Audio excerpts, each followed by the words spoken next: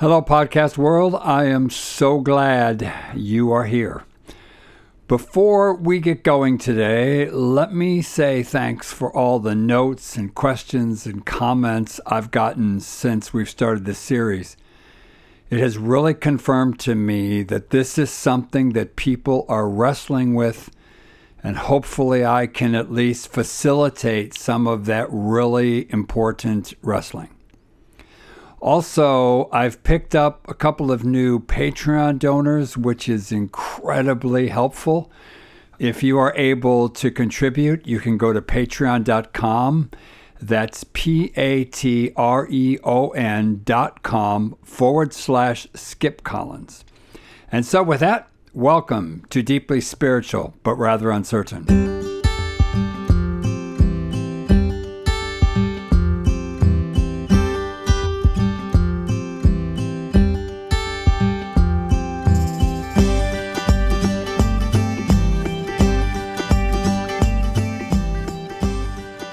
Today we're going to dive into the New Testament passages that speak to same-sex relationships.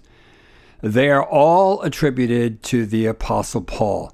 There's nothing in the Gospels on this subject. Jesus doesn't ever speak to this issue. It's only Paul. Romans chapter 1, 1 Corinthians chapter 6-9, and 1 Timothy 1:10. Although I do need to say there's lots of debate as to whether Paul really wrote the letters to Timothy, but that's a debate for another day. In order to dive into these passages, we have to talk a little bit about a couple of Greek words as well as some church history. The first word is arsenokoitai. Right up front, let me be clear that this one little word is the cause of much debate and disagreement among theologians and New Testament scholars. It won't be hard to find opposing views on this matter. Paul uses this word in both the Corinthians passage as well as in Timothy. It seems to be a word that Paul made up. These are the only two times it appears in the New Testament, and it's only found in Greek literature after Paul used it in these two passages. So the truth is that it's impossible to know with complete certainty what Paul is talking about.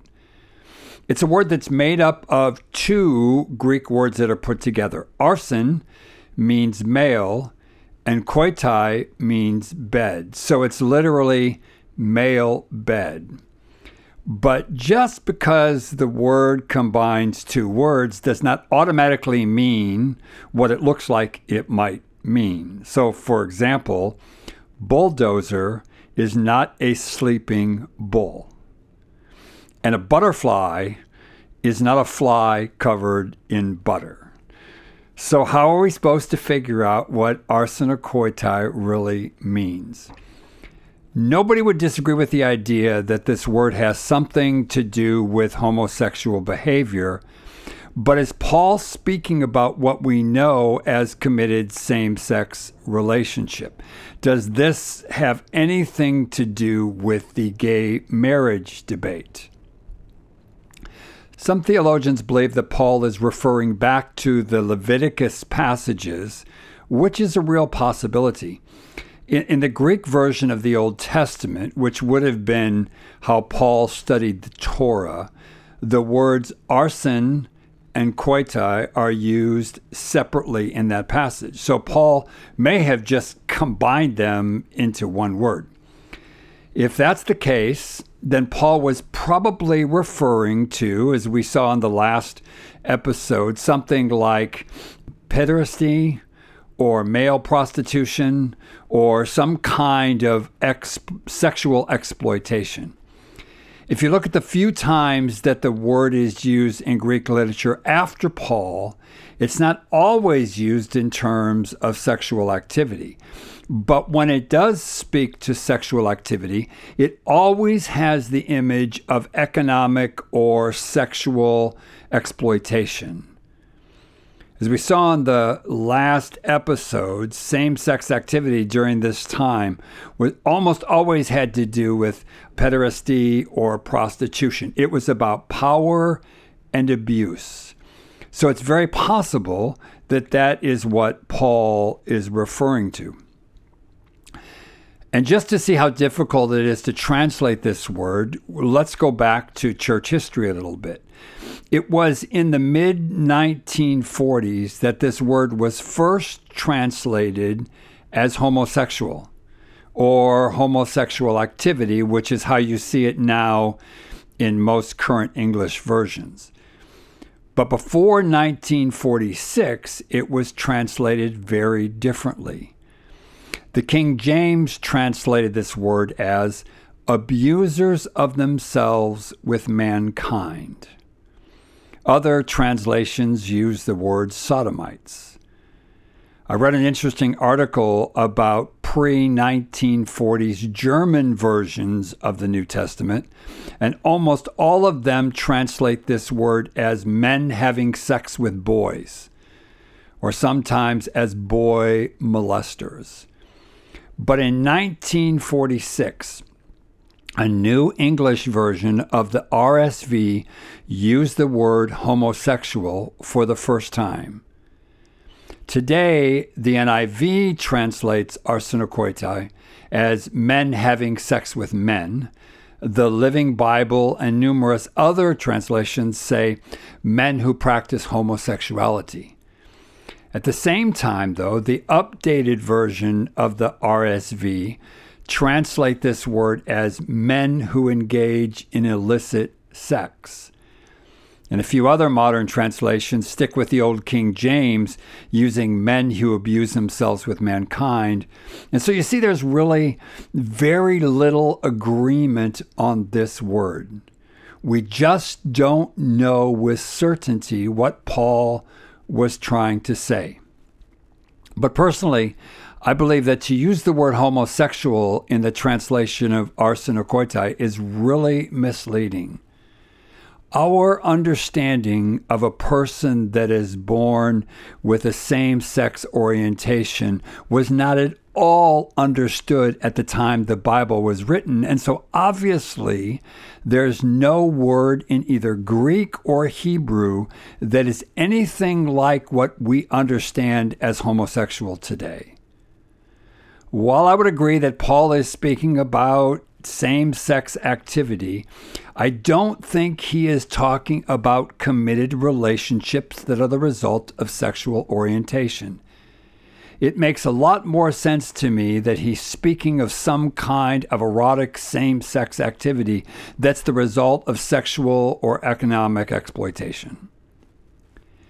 In the 1 Corinthians passage, he uses another word that we should talk about. It's the Greek word malakoi. Literally, it means soft.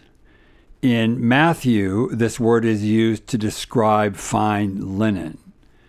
But when malakoi is used in a moral context, like it is in Corinthians and Timothy, it's talking about someone who lacks self-control, or who is weak, or who is a coward. Remember when you were in high school, there was that boy in your class that couldn't throw a ball. And the coach would say something horrible like, "You throw like a girl."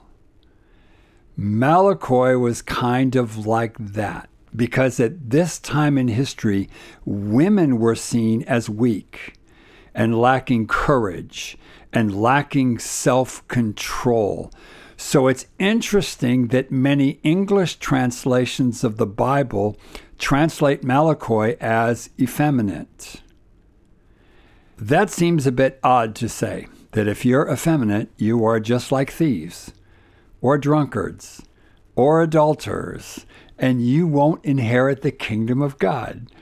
Really? So what some biblical translators do to solve this problem is they just combine the words malakoi and arsenokoitai, and they call it homosexual activity. They would argue that Malakoi is a man who takes a passive role in same-sex activity, and Arsenokoitai is the one who takes the active role. But there is a huge problem with that. The word Malakoi is rarely used in terms of sexual behavior. And when it is, it's not about same-sex relations. It was actually applied much more frequently to men who succumbed to the charms of a woman, men who were controlled by women. It was the man who refused to wear the pants in the family, as it were.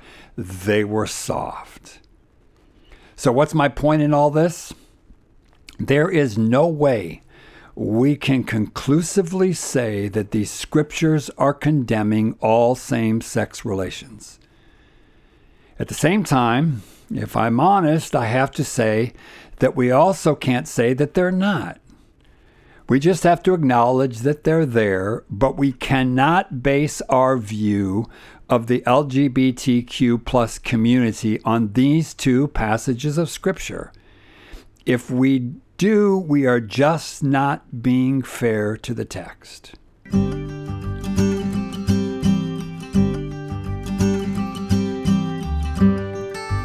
So that brings me to the last passage, and probably the most difficult to translate of all of them.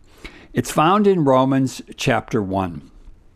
And much has been written about this passage. In fact, in the book I mentioned before called Bible, Gender, and Sexuality, James Brownson takes 4 chapters to unpack this passage of Scripture. I thought about doing an entire podcast on this one passage, but I was afraid I would bore you to tears, and I probably still wouldn't do justice to it. So I just want to address the matter of what is natural and unnatural, because we find these words in verse 26 and 27. But before we look at those verses, we have to speak about the context of this passage, because that is super important to this argument. Paul most likely wrote the book of Romans somewhere around 57 or 58. Now, in the year 49, Emperor Claudius evicted all the Jews from Rome. They all had to leave. They were only allowed back after 5 years when Claudius died. So during the years 49 to 54, the church in Rome was made up of only Gentile believers. And when the Jewish Christians started to come back 5 or 6 years later, they found a very different church than the one they left. And so there was great conflict that arose between the Jewish followers of Jesus and the Gentile followers of Jesus. This is the church that Paul is writing to and the problem that he is addressing. Paul is not writing systematic theology. He's writing a letter to a divided and polarized church and trying to help them see the mess that they have made of everything. That is critical in our understanding and our interpretation of Romans. Now, in the first couple of chapters of the book, he's trying to help the Jews see that everybody is in need of the saving grace of Jesus, both Jewish people and Gentile people. But he begins by talking about those Gentiles. I mean, look how horrible they are. It's like some speak here in America of those immigrants. Or in South Africa, it's those blacks. We paint them with this very broad brush, and we speak about how horrible they are. So allow me to paraphrase a little of this chapter in this context. Now, I realize I'm taking some liberties here, but just humor me for a minute. My paraphrase would go something like this. My Jewish friends, do you know how horrible those Gentiles are? I mean, it's absolutely despicable. They worship idols that are made out of stone, and they covet everything. They covet everything you have and everything you have worked hard for. They're deceitful. You can't trust a word they say. They're gossips and they're liars. They're slanderers, they're God haters, they're arrogant and boastful. They invent new ways of doing evil. And get this, they disobey their parents. They have no understanding, no fidelity, no love, no mercy. I mean, can you believe it? This is exactly what Paul was doing in chapter 1, but it's all a setup. Remember that Paul's writing a letter. There's no chapters and verses. So immediately following this setup in chapter 1, this scathing critique of those Gentiles, in chapter 2, he turns the table on the Jews and he says, "But you are no better than they are." And he goes on to talk of their judgmentalism and their arrogance. Chapter 1 was not meant to be taken as a list of personal sins that condemn us. It was meant to say, no matter how good you think you are still in need of Jesus.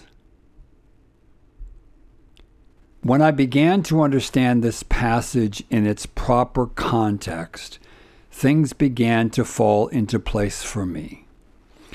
But we still need to address the 2 verses in which he seems to speak about same-sex relationships. So let me read verses 26 and 27 to you, not as a paraphrase, but from the new RSV updated edition. In the previous verses, before what I'm going to read, Paul's talking about the Gentiles. He says they worship idols, they have abandoned God, and then he says this: "For this reason, God gave them over to dishonorable passions. Their females exchanged natural intercourse for unnatural, and in the same way also males giving up the natural intercourse with females and were consumed with their passionate desires for one another. Males committed shameless acts with males and received in their own persons the due penalty for their error." So the question at hand is this: when Paul speaks of natural intercourse and unnatural, what is he speaking about? Now, on a very kind of simple level, it's pretty easy for those of us who are heterosexual to say homosexuality doesn't seem normal to us. It's just weird. In fact, it's like repulsive. It's not normal. That's certainly how I thought for a really long time. I remember back in the late 1970s, I was in London during a pride parade, and it was the first time I had ever seen men holding hands and kissing. I was totally put off. But somewhere along the road to my inclusion, I began to wonder if my gay friends were as repulsed by heterosexual relationships as I was by homosexual relationships. And then I wondered what it would be like if the tables were turned and I was part of a religion that told me that my heterosexual orientation was not of God. A religion that told me that if I just married a man, I would eventually fall in love with him and everything would be fine. A religion that told me that if I prayed hard enough, God would make me homosexual. I mean, how horrible would that be? I just can't imagine. And how horrible that is for so many people in the LGBTQ plus community. My point is that we can't define Paul's use of natural and unnatural by our own feelings or biases. Could that be what Paul was doing, speaking about his own biases? Possibly, possibly not. I don't know, but let's go on. A couple of episodes ago, I spoke about Genesis chapter 2, because in my opinion, that's the filter through which we most often read natural and unnatural. We judge what is natural and unnatural by gender complementarity. God created male and female to complement each other. And as we spoke about in that episode, we can really define gender complementarity in two ways, either hierarchy and or biology. So when Paul speaks of what is unnatural, what exactly did he mean? Was he speaking about the natural hierarchy in creation? This idea that man was created as the dominant being, and so woman's role was to serve him and to complete him? Was he condemning the man who takes a passive role in sex and a woman who takes a dominant role in sex because that messed with the hierarchy? Well, that's a real possibility. Or maybe he was speaking of natural in a biological sense, that the sexual organs of males and females just fit together, and in that process, they create babies.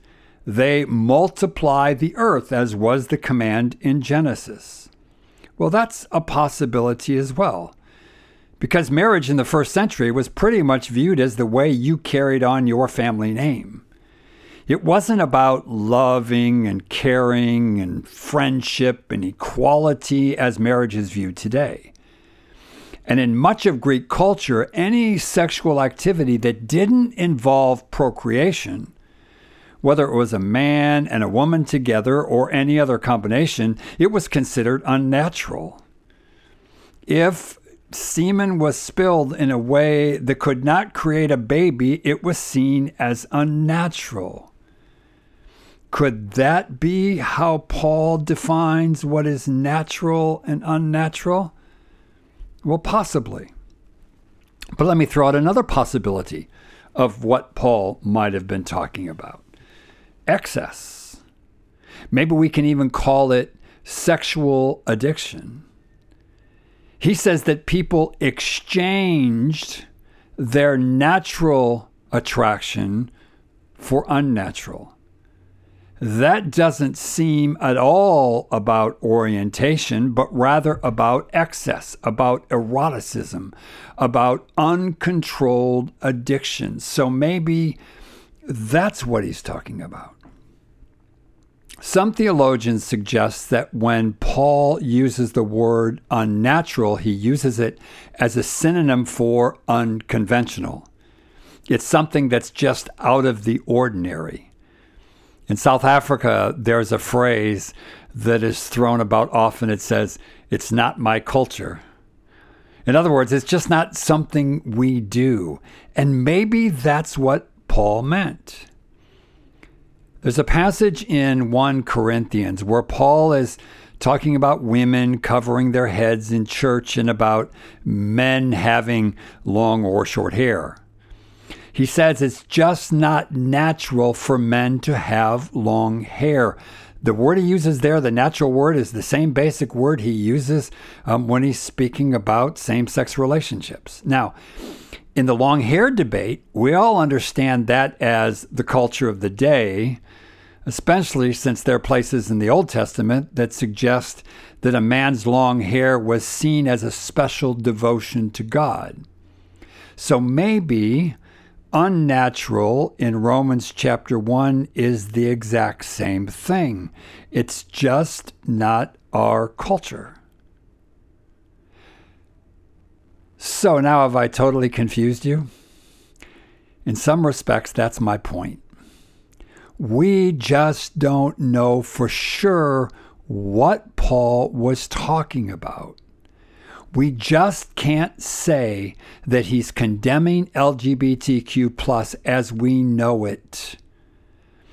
But we have taken this idea of what is natural and unnatural and made it say exactly what we want it to say.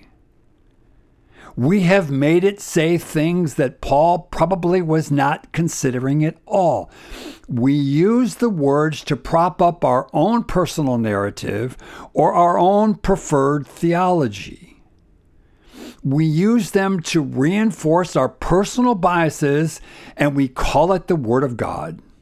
We say, don't blame me, it's in the Bible, when the truth is, it isn't.